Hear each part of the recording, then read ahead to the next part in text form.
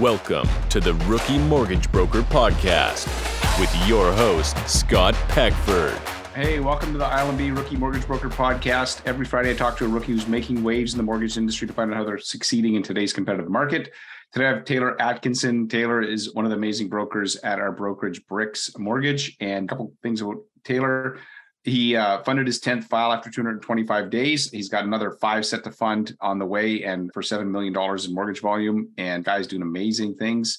So we talk about the importance of having good support around you in terms of just underwriting support and getting, help getting files funded. We talk about how he's found a niche that's been really helpful for him. And we even talk a little bit about his investment experience. And the guy has a ton of real estate investment experience before he ever got into mortgages and loves anything to do with saving money on tax. Very smart dude. Is going to have a very successful mortgage career, I have no doubt. I think you're going to enjoy this conversation with Taylor. Before we jump into this episode, I want to give a shout out to our title sponsor, Finmo. Finmo is a Canadian mortgage application, document collection, submission platform designed specifically for Canadian borrowers and mortgage brokers. Really easy to use. We love it because it's easy for our brokers to learn. Borrowers love it because it's easy to interact with. It's got some really cool features like Smart Docs. So as they're filling out the app, it's figuring out what documents they're going to need for you.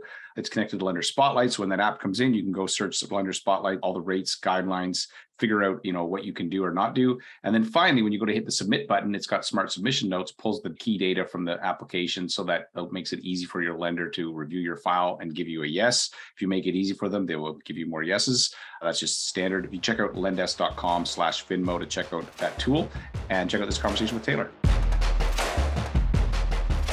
Hey, Taylor, welcome to the show. Hey, thanks a lot for having me. So, hey, tell me a little bit about yourself and where you're from. Yeah, first of all, father, husband, that's a big priority in my life. Couldn't do this without the support of my loving family. Born in Vancouver, raised in Kelowna, spent about 15 years overseas in my past career. So just kind of moved back to the Okanagan a couple of years ago. And I know this, the answer to this question. What was your past career?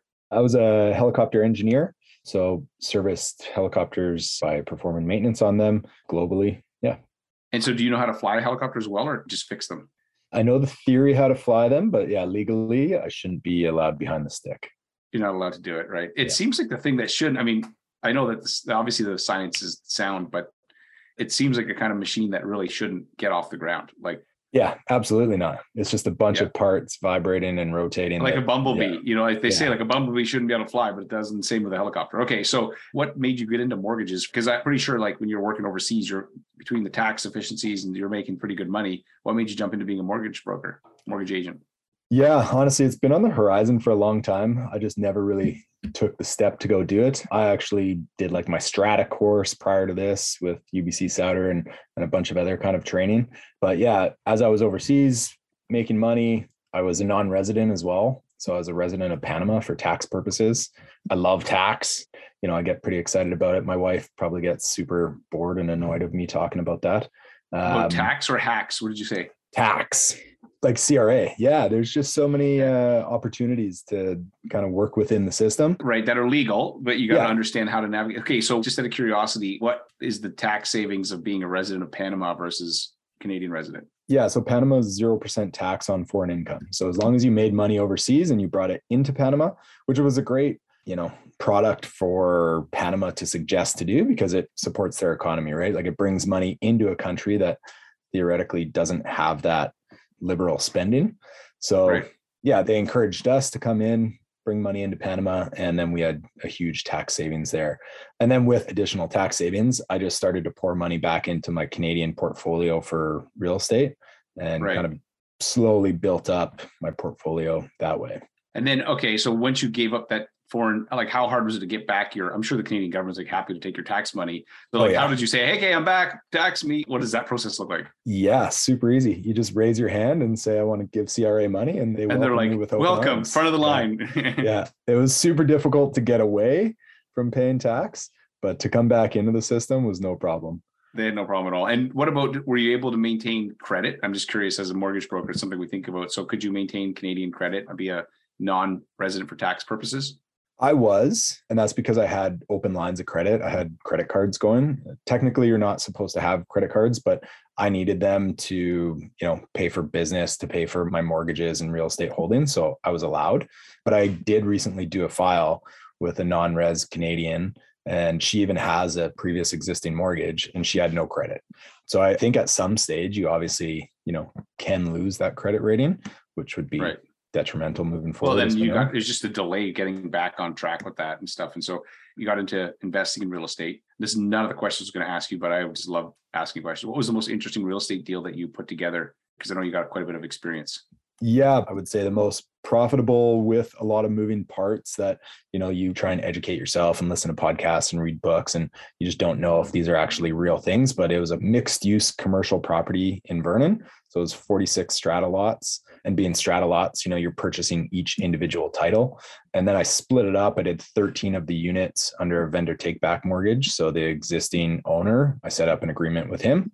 And then the other units I did as a conventional mortgage. There's kind of reasons why we set that up that way. But yeah, that was probably the most kind of unique strategy to purchase that property. Right. Yeah. And I think given the current market, the creative stuff is going to come back, like agreement for sale and things that with stuff that's going on. Somebody has a really low rate mortgage and you could take it over. Like, I'm sure you know how those work.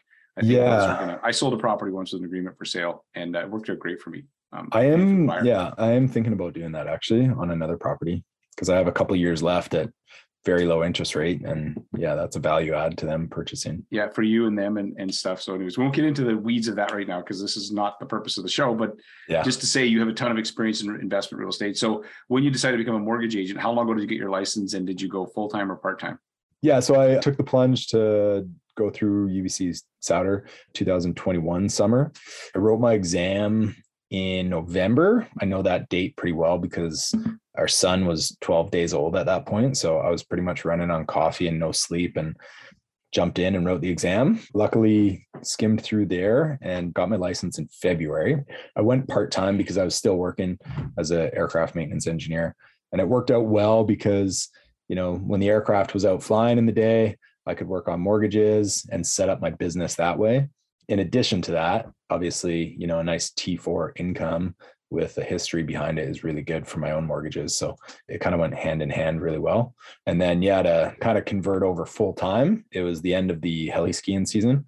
So we did heli skiing for people that probably don't need mortgages. They were wealthy enough just to come in. Yeah, they're doing heli skiing. Yes, take me up there. Yeah. Right. So I got to go skiing a couple times last winter and hang out with some pretty interesting people. And then when that season was done, my mortgage business was just naturally like really starting to ramp up. And my son was, starting to crawl around, and it was just a great time to be at home for the summer. So just naturally kind of fell into place really well. Right. Just to hit the ground. Okay. So was there any point that you questioned if this was the right career for you, or you're always like, no, I know this is what I want to do? Or is there any point you're like, man, I don't know, this seems like it's harder than I thought, or I'm curious? Yeah. It's an interesting question because I've listened to this podcast before, obviously. And, when this question comes up in my mind in the earlier days, I was always telling myself like, absolutely, I would never answer that. I would ever question, if I was in the right career, like, this is it. This is me. I'm great at this job and I love it. And I love structuring these deals. And then over the last couple of months, when I had some really hard, unique files, I was like, what am I doing? Maybe. Well, yeah, exactly. Yeah, I was like, oh God, I can't wait until I'm on this podcast and I can tell that story, because it was, I had high net worth files, retired people, non-res, no credit score, out of country signing, like some pretty difficult files to get across the line. And I would say for sure, I've questioned if I was in the right industry. And that's generally like in that period of you're waiting for the commitment letter, or, you're collecting some other documents that just were like really tough files to get across. So unfortunately, there's not a lot of easy files right now. I mean, there are some, but the current market is not, full of those. So can you share a file that you lost when you first started out, but now looking back, you'd be like, I know how I would handle this different. Either a client conversation, or give me an example of one that you were like, not because I want to make you to relive the pain, but because I think there's 1,000 ways to lose a file. And so I think there's always a lesson for people. So can you share something you picked up? Yeah, I think I have two examples. One being like just trying to stay authentic. And so there was a client that was coming from TD, sold their house in the Lower Mainland, moving to the Okanagan. Great client, both have solid T4 incomes. It was going to be a larger volume mortgage, and they wanted to work with me, which was awesome, based on a referral from their realtor. And to be honest, like there was no way I could compete with TD on this. They gave them a blend and extend, ported their mortgage. Like it was the best option for them. And so I just communicated that with the client and kind of walked away. And then days afterwards, I was like, man, I I don't know. Maybe I could have done something better. Maybe I could have switched them to a different lender and gave them a better service. And yeah, that's one I lost that I think I would continue to lose, because I'm just going to stick to the core value of, like, if I was in their position, that's what I would have suggested for myself. Right. So it took a couple days to kind of get over that, because at that point business wasn't booming for myself, but Yeah. it was the right thing for them and the right thing for my business, I think. Okay, what was the other example? Yeah, the other example is, I had clients at the beginning, and everyone deserves a mortgage. Everyone deserves a fair shot at it. And these clients had about 5 properties under contract that kept falling apart, whether it was an inspection or they couldn't get insurance or they just backed out for various reasons. And finally, we got the 5th one approved by a lender, and then they backed out again. And I think at that point, like, I was just trying too hard to make that mortgage happen. And, I saw the signs, like, on the first application, they were tire kickers. And there's nothing wrong with that. But, like, I see why now some mortgage agents just focus on the A clients or how to vet those clients a little bit more. So I think instead of losing that file, I just would have said no to that file now. I'm not saying their name, Tom and whatever, Sally at 123 Main Street. Like, what was the indication or the key thing that you realized these people are not serious in their tire kickers? What triggered that? Yeah, pretty obvious. They were searching in different cities and different provinces. So every property they had under contract were like 1,000 kilometers apart from each other. And it's a hard thing. Any plan to what they were doing? No. And the purchase prices were all over the map, and like, they weren't serious about it. Just out of curiosity, what do you think they were trying to do? Like, was this just like a hobby for them or something? Like, no, I think they were just like opportunists. They were trying to get a property for a deal. And I see, whether they were offering in, Alaska or Texas, it didn't matter. They were going to offer anywhere to try and get the best deal. And they were using me as a scapegoat, or the realtor as a scapegoat, to back out of the deal. And yeah, it was just an unfortunate situation. Yeah. So you realize, hey, these people, I wouldn't want that kind of client either. So when did you fund your first file? Do you remember It was the beginning of June. I don't know the exact date, but yeah, early June. And then how many files have you funded so far? 12 have funded so far. And then what do you have in your pipeline right now? I have 2 funding next week and 1 more in December, probably. That's pre-construction, so not sure exact date. And then a couple more in the funnel. So yeah, I'll be at 15 in the next very soon. And then in a couple of months or so. And what kind of mix of files have you seen? Are you attracting people like you, the investor kind of client like you? Are you attracting, like, what is it that you're typically finding? Yeah, I'm attracting the more unique files. They started out to be a lot of investors. Obviously, that's just kind of my background and network. And then I had some realtor referral partners that kind of threw some test clients at me. And I'm sure that's a pretty common thread for new brokers. Yeah. And that's a tough one, because, you don't want to say no to them. You want to prove your worth. But again, if you're saying no to them, then the realtor probably knows that you have self-worth and you're not, going to waste time on those clients. So it's a really hard balance. But having so much, spare time at the beginning, I did focus a lot on those clients and worked really hard with them. A lot of them didn't actually go through and, fund mortgages. But yeah, now I'm starting to, there's still unique files. There's still a lot of non-residents from my overseas time. There's some high net worth clients. There's retired clients. But I think I am slowly starting to transition more into the A client, but still a lot of self-employed people, and I think that comes from maybe my tax planning background or running a small business. Like, there was a training day in the 100-day challenge, and she really spoke to me. She put together a presentation, and she was like, these are my people. Like, why am I going to turn them away? I want to work with them, that I can relate to them. I know exactly what they're going through. And that really hit home with me. So I kind of took a spin on that and started to make my own presentation. And I think that's where I drummed up a lot of my own business. Yeah. You got to find your niche, right? Like, whatever that is. And so that's awesome.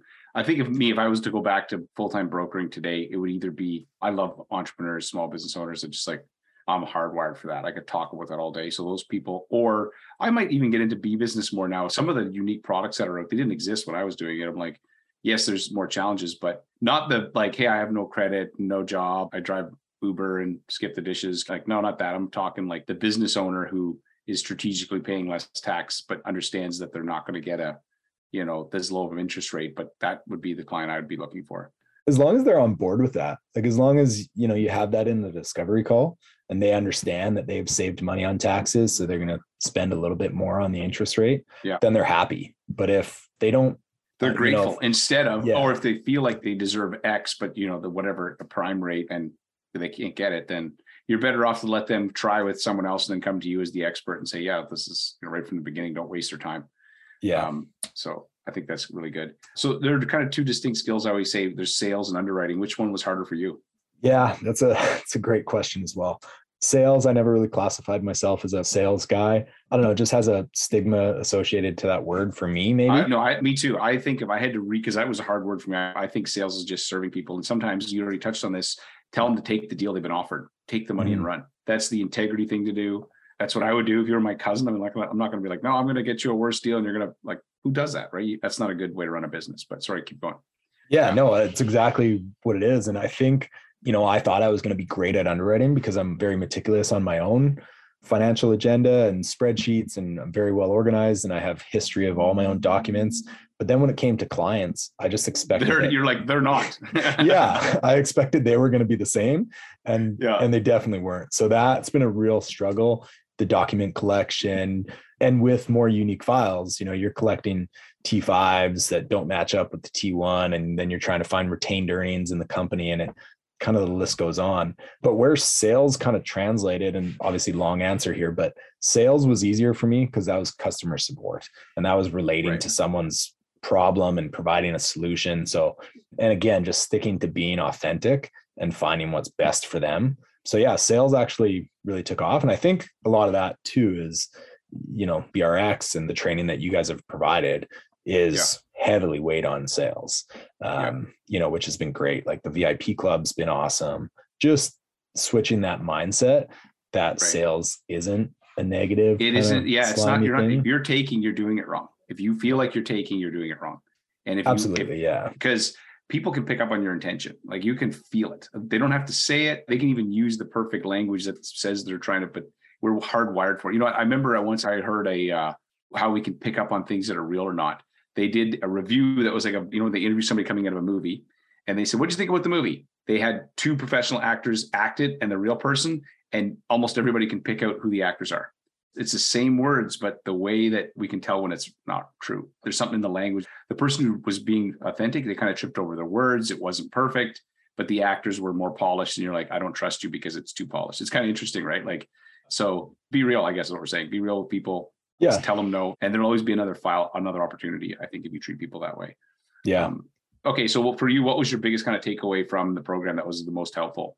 Yeah, I'm heavily weighed on my own mindset. I really believe in that. But having Lauren, like bi-weekly meetings was fantastic, especially in the first couple of months of the program. You're going through a lot of roller coasters, career-wise, emotional. Whatever. And, she was just great to kind of bounce ideas off of. And then Jesse and Sarah as well, like just, an unbelievable team that not specific takeaways, but just to have people that you're in the trenches with and they give you confidence to push the submit button. If you're doing that by yourself as a new broker, I could definitely see that being intimidating. So yeah, having those three as a dynamic team to start with was instrumental for sure. Trifecta. Okay. So that's awesome. Yeah. And so let's ask you some rapid fire questions. You can answer shorter answers. So what's one thing people can't find out about you from Google? Yeah, traveled a lot in my youth. So I've been to 73 countries. Wow. Which one is one you will never go back to again? Oof, I don't think I've ever said that. I'm going to ask the most random questions, right? It's like, no, I like that. I've said it before and then I've gone back to that country, but Papua New Guinea was one of them. Okay. Papua New Guinea. Okay. Well, I'm not even going to ask why, because then people can have that, like they'll see you at a conference. Hey, why Papua New Guinea? What's wrong with Papua New Guinea? Yeah. What's a movie everybody should watch at least once? Yeah, if I answered that honestly, my wife would make fun of me. There's just going to be a list of like Adam Sandler movies or something, but I would switch that question to a book. And for me, that would be Rich Dad, Poor Dad in conjunction with Vivid Vision. I found those both pretty awesome books. Vivid Vision, who wrote that? Cameron Herold. He's Canadian. That's the guy from 1-800 Got Junk. Yeah. Yeah, I've heard of that. It's actually really good. What are 3 software programs or tools you use that you couldn't run your business without? Yeah, Excel. I love spreadsheets. Loom. Fantastic. And you introduced me to that, in conjunction to Excel. It's just great to walk clients through budgets. And Finmo is an obvious one. And I'd tack on a fourth there with Lucas at VIP Club. He's been awesome to work with. Yeah, he's awesome. And then what's the best advice you received as a new mortgage broker? Pretty much anything in Dustin Woodhouse's books. I really enjoyed his series. Again, transparent guy, just trying to be authentic and doing what's right with the client. And, everyone's going to screw up, but when you do screw up, put your hand up and fix the problem, so yeah. I really liked his books. That's really good. There's a great quote that Boris Bozek said to me. He was the CEO of Merrick's, and he's like, it may not be my fault, but it's my problem. And I'm like, that's a great mindset to have when it comes to these things. Because even if it's not your fault, it's like, oh, how can I help? Like, just try to fix it, right? And if you do make a mistake, then totally, as you say, own it. And I think that's awesome. Okay, so where can people find you online? venturemortgages.com, or just email me at taylor@venturemortgages.com. Okay, man. Awesome. Thanks, Taylor, for chatting with me, brother. Good to catch up. And I'm glad things are going well with your business and you're finding your groove and your niche. Yeah. Thanks a lot, Scott. Looking forward to being on one of your pro podcasts when I get there. You will be there, I have no doubt. Hey, thanks again for listening to this episode with Taylor. If you are a new mortgage agent and you're like, man, I want to get my business going, I want to get support like Taylor talked about. One of the things that's unique about our brokerage that I don't believe anybody else does is we do mindset. We actually have mindset calls every week. We have mindset modules when you join the brokerage. And we also assign you a mindset coach throughout your journey with us, because we know that we can give you all the tactics and training and tips and everything else. But if your mindset's not right, man, it's like you can have a Ferrari sitting in the garage with no gas in it. It's not going anywhere. So super important that you actually focus on that. So if you're interested to find out how we can help, go to rookie2rockstar.ca. That's www.rookie2rockstar.ca. You can check out a webinar we have there where I walk you through all of the things that we do that are unique for helping rookies be successful. Go check that out. And thanks again for listening to this episode. This is an I Love Mortgage Brokering production.